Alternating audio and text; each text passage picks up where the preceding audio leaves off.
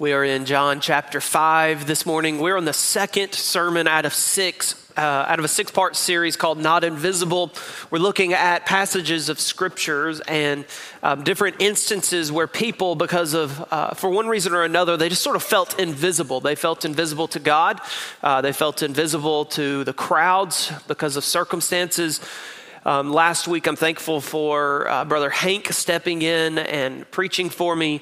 Tough to be out the first day of the year. My family got hit with the flu bug, and so Carly, my wife, was sick for the first couple of days, and then moving into Saturday night, our daughter Jane got sick, and she started running a fever.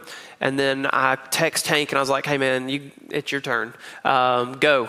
And so I'm thankful he took my notes and he was able to deliver those with excellence. And then Sunday afternoon, it hit me. And it was not great. And then I'm thankful for Bob Martin taking Sunday night and preaching last week. So wonderful that we could leave them in capable hands. But it was tough. I don't know if it was worse being out because I was sick or because I missed you guys. And I wanted to be here. It's a peculiar thing when you really want to be at work. But I did. I wanted to be here with you, and I hate that I missed. However, we had an incredible message last week. The second part is going to be poignant. It's going to be powerful. We look at John chapter 5. I want to read through this passage. We're going to read verses 1 through 17 of John chapter 5. This text is one unit story with one common purpose, but there are really two sections to it. We have this overarching, will you allow Jesus to be God, or will you continue to worship religion and self-effort is kind of the overarching. The first part of the passage that we're going to look at in particular today deals with the individual and whether or not you are individually leaning into a self-works or self-effort premised faith. Or the second part is, are you trusting in the religious system to save you rather than trusting in the person of Jesus Christ? So we have an individual component in the first several verses, and then we have a corporate, collective component in the second. We're going to focus on the first section of this passage, which is the individual component. But I want to read through the full passage, and then we'll jump into the message today. After this is in John chapter 5, verses 1 through 17. After this, there was a feast of the Jews, and Jesus went up to Jerusalem. Now, there is in Jerusalem by the sheep gate a pool in Aramaic called Bethesda, which has 5 roofed colonnades. In these lay a multitude of invalids, blind, lame, and paralyzed. One man was there who had been an invalid for 38 years. When Jesus saw him lying there and knew that he had already been there a long time, he said to him, "Do you want to be healed?" The sick man answered him, "Sir, I have no one to put me into the pool when the water is stirred up. And while I am going, another steps down before me." Jesus said to him, "Get up, take up your bed and walk." And at once the man was healed, and he took up his bed and walked. Now that day was the Sabbath. So the Jews said to the man who had been healed, "It is the Sabbath, and it is not lawful for you to take up your bed." But he answered them, "The man who healed me, that man said to me, 'Take up your bed and walk.'" They asked him, "Who is the man who said to you, 'Take up your bed and walk'?" Now the man who had been healed did not know who it was, for Jesus had withdrawn as there was a crowd in the place. Afterwards, Jesus found him in the temple, though, and said to him, "See, you're well. Sin no more, that nothing worse may happen to you." The man went away and told the Jews that it was Jesus who had healed him. And this is why the Jews were persecuting Jesus, because he was doing these things on the Sabbath. But Jesus answered them, "My Father is working until now, and I am working." Would you join me for a word of prayer? Father, we're thankful and grateful that you would help us this morning to study your word. You call us to yourself and you draw us near so that you could speak into our hearts the eternal and critically important matters that you teach us in your truth. And so we pray, Lord, that you would continue to do that work among us now, and that you would help us if there be anything in our life that would keep us from hearing your word and being willing to respond in obedience, we pray, Lord, that you would help us beyond that. In Jesus' name, amen. There is a phenomena that has grown really in familiarity, and really people are becoming more aware of it. It's called age invisibility. Age invisibility. Now, age invisibility is kind of this umbrella category, and underneath this umbrella there are some concrete applications that become very noticeable in our life. One of these is an age invisibility. One of these is age discrimination. Have any of you ever heard that term, age discrimination? Age discrimination is the practice of discriminating against people because of their age. So like coming out of COVID, we see so many, the workforce has been rocked. Companies, corporations are trying to cut money, and so one of the tactics is they're finding their older workforce who they're paying more because of longevity, and they're phasing those people out in hopes of bringing younger folks in, and so they're discriminating against the aged. Another is even in the hiring practice. There are folks that are in a different season of life, in an older season of life, who are trying to get a new job or transition either different companies or a new career for whatever reason, but because they're older, they're being discriminated against. And so companies who are seeking longevity among their workforce are choosing to go with younger applicants, even though those applicants may not be as qualified or capable. And so there's this age discrimination, and it lives under this umbrella of what we can call age invisibility. Now, there's a Jewish resource center that published an article some time ago describing the effects of age invisibility, and they describe them in a way that this sort of guides our thought about this concept in a slightly different way. Their article says this. It says, as people age, they may become less visible within their communities. It can seem like people who once smiled as they walked by begin passing without giving a glance. Senior adults may feel like unwanted outsiders in society. And sadly, many participate in their own invisibility by withdrawing into isolation. Okay, let me just deal with this so that we can then connect it to the message and you can understand where we're going. So the concept is this: age invisibility. People that are older in life begin to feel invisible even within the organization and the societies that they've existed in for a very long period of time. They feel invisible because as they walk down the halls, people who used to once nod their head, smile, hug their neck, give them high fives or fist bumps, begin to just walk by them as if they don't notice them anymore at all. And so some of the older folks within an organization, even in a church, will begin to wonder, do I even matter? And then to exacerbate the situation, some of those same individuals who begin to feel invisible will then resolve among themselves, well, if they don't love me enough to talk to me, I'm just going to keep to myself. And so they withdraw. Does that help or hurt the situation? But we see that happening all the time in families, don't we? Listen, we're getting on some toes very early in the sermon, all right? Senior adults, grandparents will sometimes say, well, they just don't love me, so I'm just going to keep to myself, and I'm not calling them. They can call me when they're ready to talk. Fantastic. Great idea. Let's do that. Let's play that game.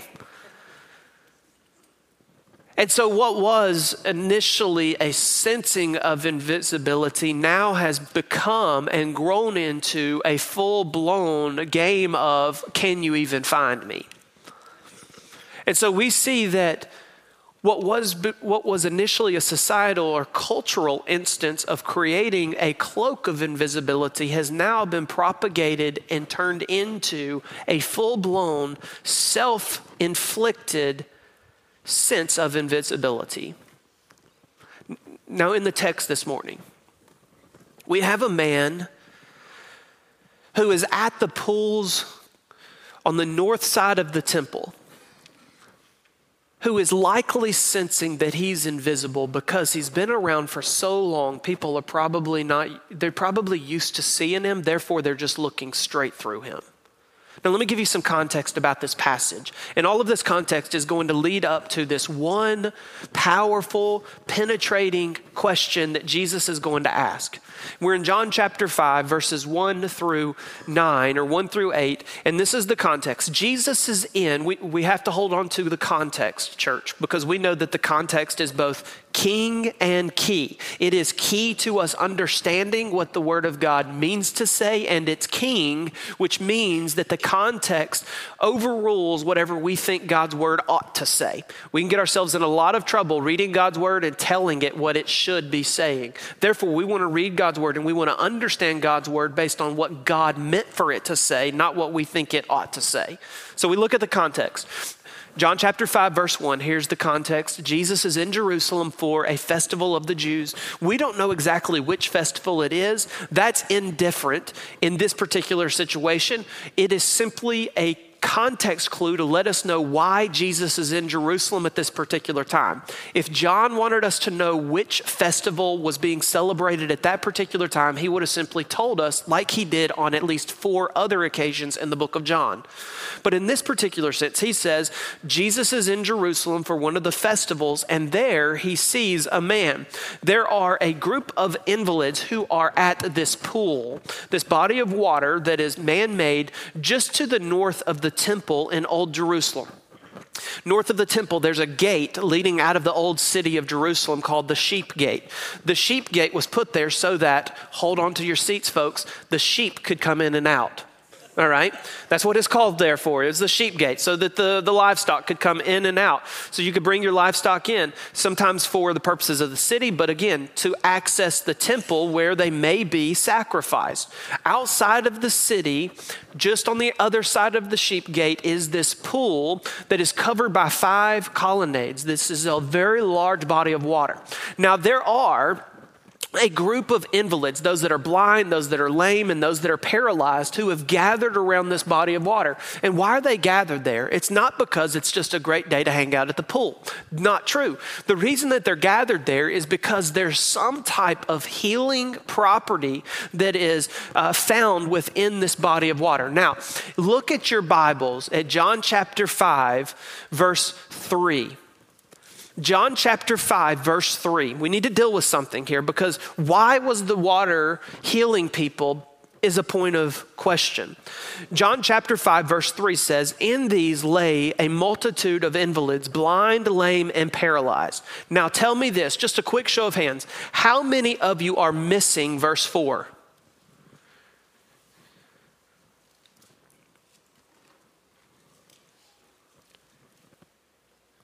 Okay, let me ask it another way, because in case you're just not sure. How many of your Bibles have John chapter 5, verse 3, and then you have John chapter 5, verse 5? Anybody missing verse 4? Okay, now, show of hands, how many of you have a verse 4? Oh. So what's the deal? Who has, we need to ask this question, who has the right Bible and whose Bible's messed up?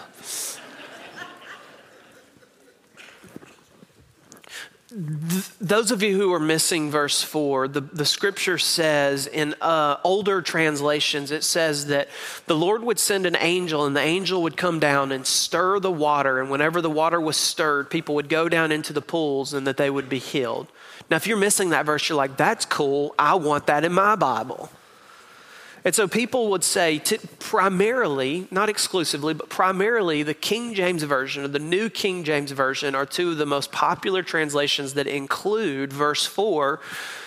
And the old KJV only type of folks that believe the only right Bible is the King James Version of the Bible. And let me say, I have no problem with the King James Version of the Bible, but if you're of that persuasion, you're wrong. It's just not a good position to take. But folks that say the King James is the only version of the Bible, they'll use this particular passage of scripture and they'll say, see, look, the other Bibles are missing parts. They took out a verse of God's word, and that invalidates those copy of God's word. To which we could respond, those of us who are not KJV only type of folks, did we take something out of God's word, or did you add something to God's word? It turns out, and this is what happened, just to bring some resolve to the question.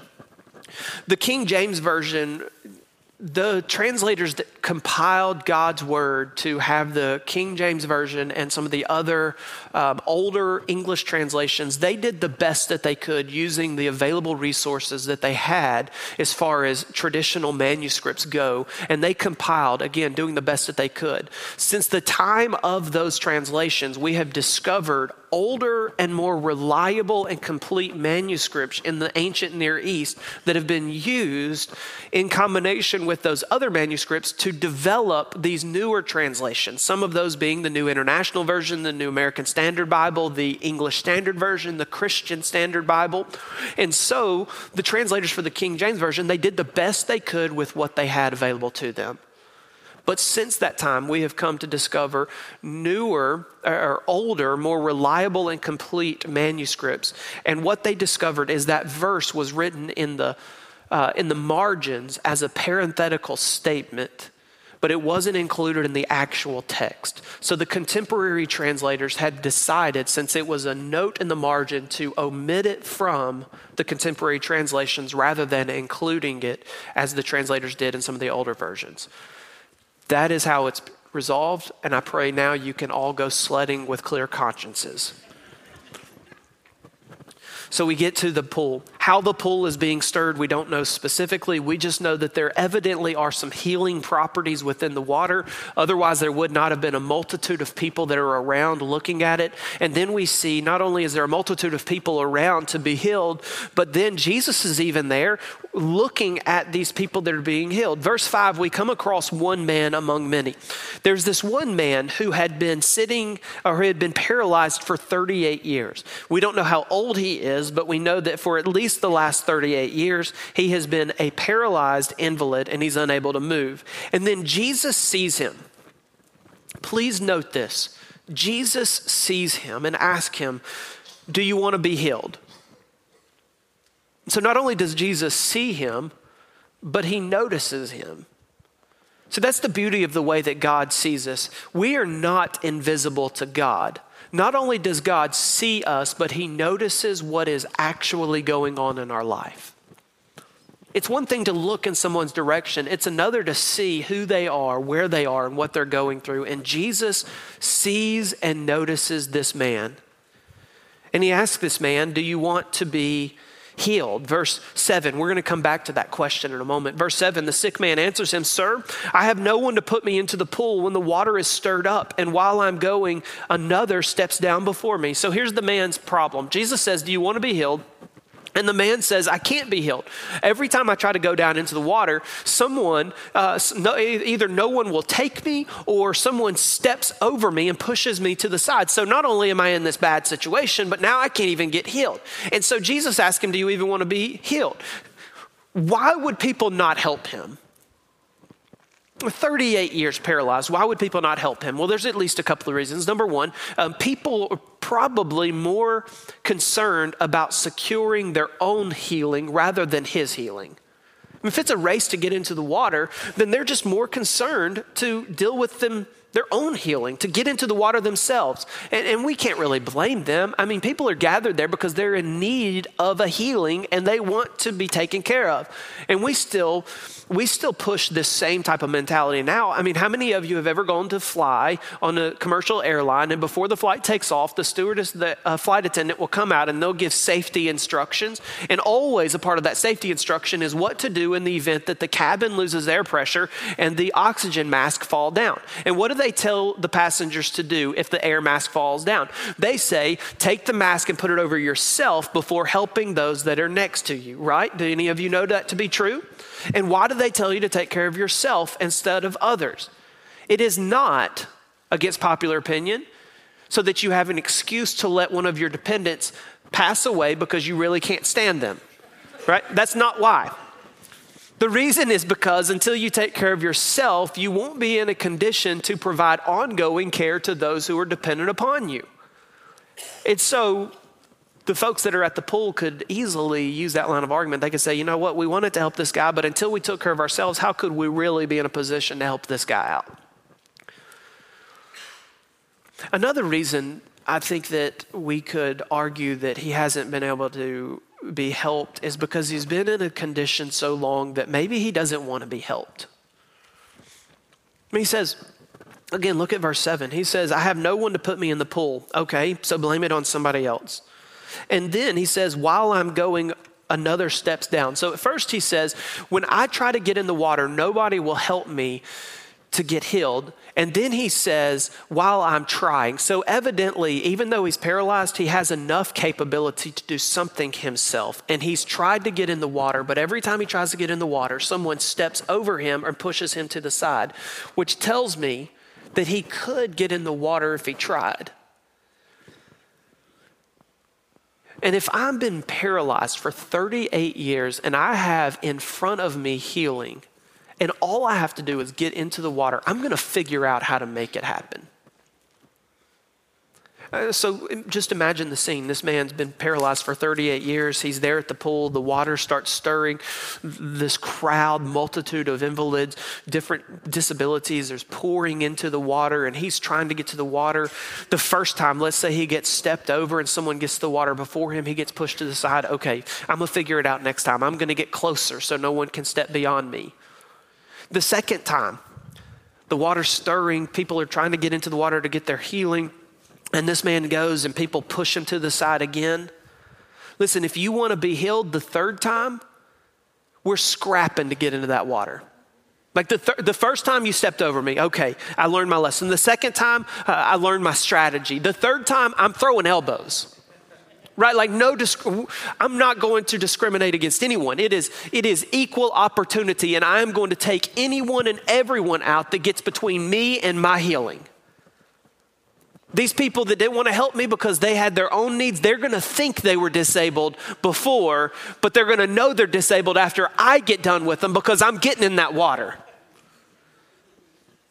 And so in the previous verse, Jesus says, do you want to be healed? And we look at that verse and we think maybe Jesus is just asking one of these rhetorical questions like he's asked in other situations when he's come across people who needed a miracle in their life, where he's like, well, what do you want me to do for you?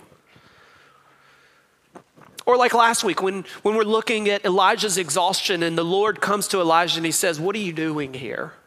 Like he asked that question because he wants you to know what you need so that when he provides it, you can recognize that it was his specific hand that acted on your behalf for your healing and that miracle to take place. But in this situation, the question is very different, and it's very different in a powerful, poignant way, and it's going to penetrate very deeply. And so I need you to just be ready for this. Because what Jesus is asking him is going to dig deeply into our hearts and into our lives, and it's going to penetrate us at a heart level. And so when we get into this question in the next few minutes, and it's only going to take a couple of minutes to get through it, when we get into this question in the next few minutes, I just need you to hear this portion of the sermon coming from a pastor who says the things I'm about to say because I love you. But it's not going to be easy. Jesus asked the man this question. Do you want to be healed? And it shows that Jesus saw this man and noticed where he was, because if the man really wanted to be healed, wouldn't he have made a greater effort to get to the water? Do you really want to be healed? What? Because somebody's not picking you up and carrying you to the water, you're saying that's the reason that I'm not healed? Oh, because someone stepped over you, that's a convenient excuse in this crowded game. Do you want to be healed? Do you want this 38 years of disability to be over so that you can move forward with your mobility? Do you really want to be healed? Or do you want to just keep living the way that you're living? And what this question does is it penetrates to the reality that sometimes people are so satisfied and content with their disability that they would rather just stay the way they are than be changed. And this is so true about us. We grow to the point where we are not only okay with the idea of disability and sin and problem and hardship in our life, but now we welcome the company of it to the extent that even though we know that Jesus heals, we would rather stay in our junk than be set free. This happens all the time with people, and that is likely the case of this man. For 38 years, he has learned what it's like to live with a disability, and now the idea that he would have to let go of his identity as a disabled person in order to be healed, maybe it's not as compelling as once upon a time it seemed. Like if Jesus would have asked him 37 years earlier, do you want to be healed? A year of dragging around his disabled body might have led him to the point where he said, you know what? Yes, I absolutely want to be healed. 37 years earlier, if this scene would have taken place, Jesus may not have seen this man laying there because he would have scrapped his way to the front of the line at that pool and gotten in the water. But 38 years later, he can't find anyone to take him to the water, and he can't seem to fight his own way there. Maybe he doesn't want to be healed after all. Maybe he's okay with how he is. And so often, this is the case with our disabilities, with our sins, with the problems in our life. They become such familiar and ingrained parts of the fabric of our identity that we are nervous to let Jesus do what Jesus does by healing us of those, because then suddenly everything will be changed and we'll have to learn life in a new way. And frankly, we're just not sure we want to. And it comes down to the point of not can Jesus heal us, but will we let Jesus heal us? I see this playing out in some common ways. And I just want to mention at least 4 areas that I find this to be so common, where people are just hesitant to let Jesus heal them. One of these areas that I see commonly taking place in churches is within marriages. Husbands or wives are so comfortable and now content with whatever attitude or habit that is present in their life or their spouse's life that continues to rob their marriage of intimacy.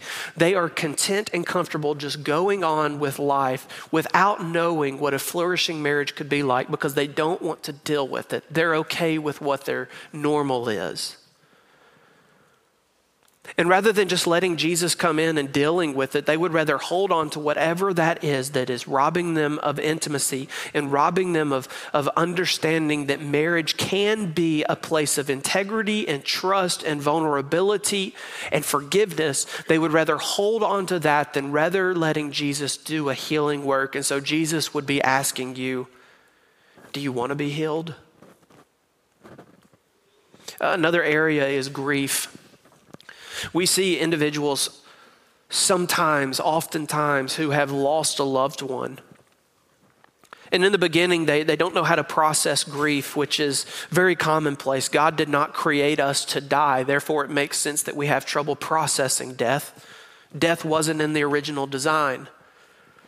And so men or women, widows, widowers, sometimes individuals who have lost a loved one that was dear to them, they will not know how to grieve, and they won't walk through a process of grief that's unique to them or allow other people to help them in that. And in the beginning, it's natural for them to be distraught. It's natural for them to be sad. It's natural for them to look like an incomplete being. But eventually, over a period of time, once healing should have taken place and recovery should have instituted itself, some individuals will just embrace the idea of an incomplete, sad, sorrowful person. And as a result, as a church and as a family, we haven't just lost one person, but now we've lost 2, because someone has embraced the identity of brokenness and they're not sure they want to let it go, because if they let it go, then maybe they're disrespecting the memory of that lost one. And Jesus is asking, do you even want to be healed? And I would just tell you, it's okay to grieve the loss of a loved one, and it is okay to move on.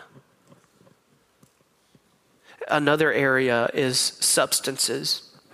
Some have become so comfortable with an addictive substance in their life that the thought of losing that substance makes them feel more uncomfortable than the idea of being healed.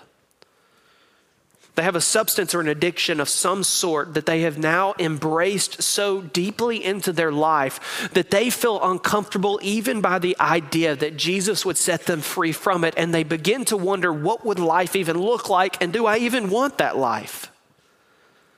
And Jesus says, do you want to be healed? Another is work. Sometimes we become so accustomed to selling our soul to the workplace that we no longer want God to heal us from workaholism, and we would rather just maintain these inverted, backwards, corrupted priorities of giving our all to a business or to an organization at the sorrowful sacrifice of our marriages and our children. And the hard thing is that so many men and women today have their identity wrapped up so entirely in their work that it doesn't even bother them anymore that they have sacrificed their spouse and they have sacrificed their children on the altar of work. And Jesus says, do you even want to be healed? And frankly, here's the truth. Here's the truth of how broken we are as a people. Most of us would answer the same way that I think that this man answered. You know, Jesus, I'm not sure I do. I'm not sure I do want to be healed. Some of you might say, I recognize how broken I am and I recognize that I need to be healed. But I'm just not sure that I'm comfortable because I don't want to relearn life. I don't want to have to find a new identity. I don't want to have to become a new person. Some of you might say, you know what, I'm not sure what I'm dealing with is that bad and I don't even see that I'm sick. I've been like this for so long, the man might say, I've been like this for so long, I don't know that there is another option. Either way, in either case, my offer to you, my counsel to you, my caring invitation to you is that you would trust Jesus to be God and to heal you. That you would say, okay, I need to get a new identity. I need to let go of whatever this sin is with it, whatever this disability is, whatever this idol is that has captured my heart and has written my story. And I need to let you, Jesus, heal me.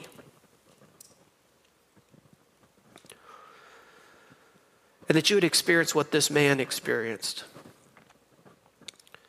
He trusted Jesus to do what Jesus could do. And in verse 8, this is how Jesus responds.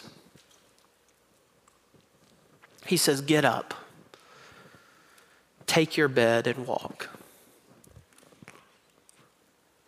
In other words, Jesus can heal. He can.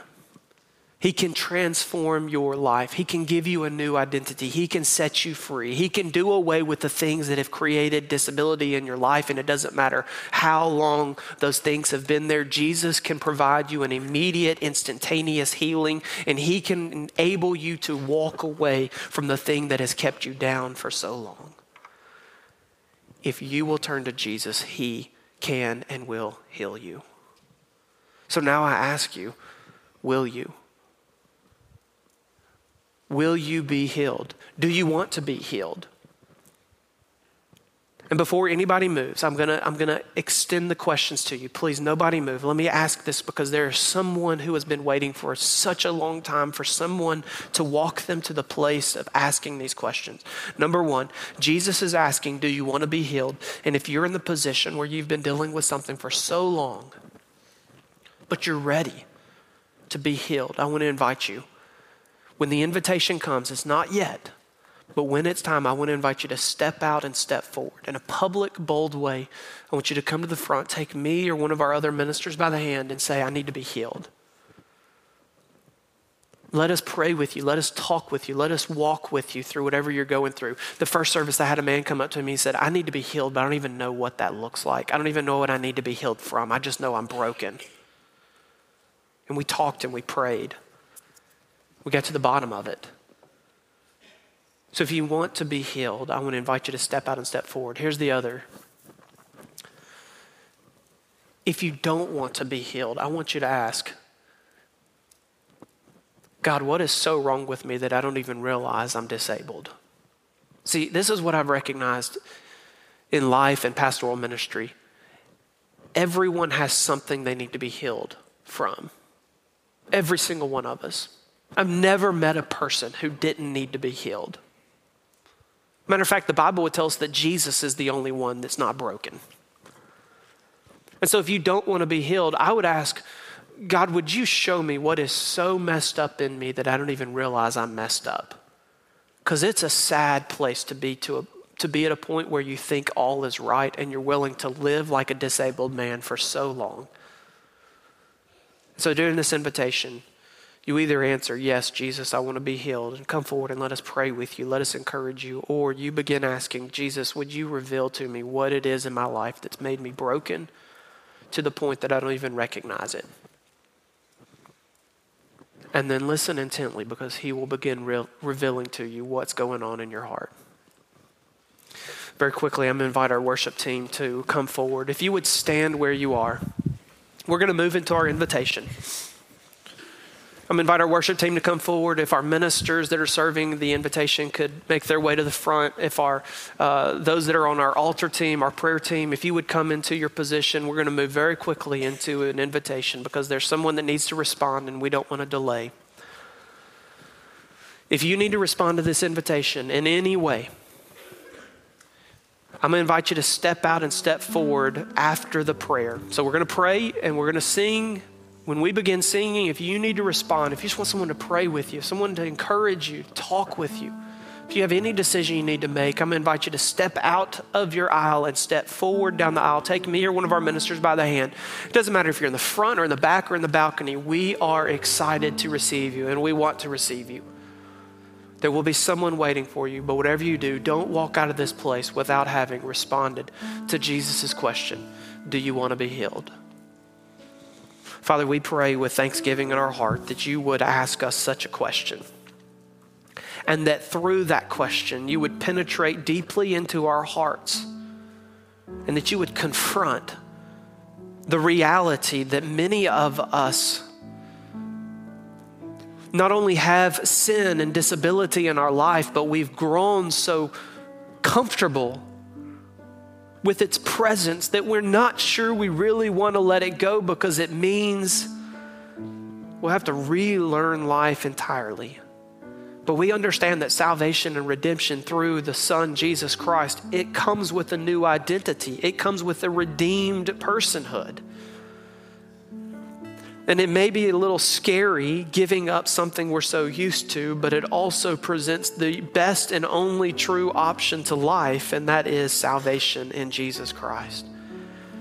So Lord, my prayer, God, is that over the men and the women, the teenagers that are in this sanctuary who are hearing this word and sensing your call, that they would, God, that they would with courage and boldness, they would step out in obedience.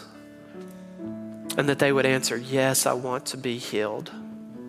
And Lord, today, this morning, we would see the lost coming into salvation and being healed. We would see marriages that are broken be healed. Lord, that we would see men and women who have given themselves to the workplace be healed of that addiction, and that they would see you resuscitate their marriages and resuscitate their family life. God, we pray that we would see this morning widows and widowers who feel like they died with their loved one, revived and resuscitated and healed from that grief-stricken lifestyle. But God, we pray that you would do what only you can do, and that is to be God and to save us and to heal us. And so God, move among your people. Move among your people this morning right now, and move your people. In Jesus' name, amen. The invitation is open. Who needs to respond?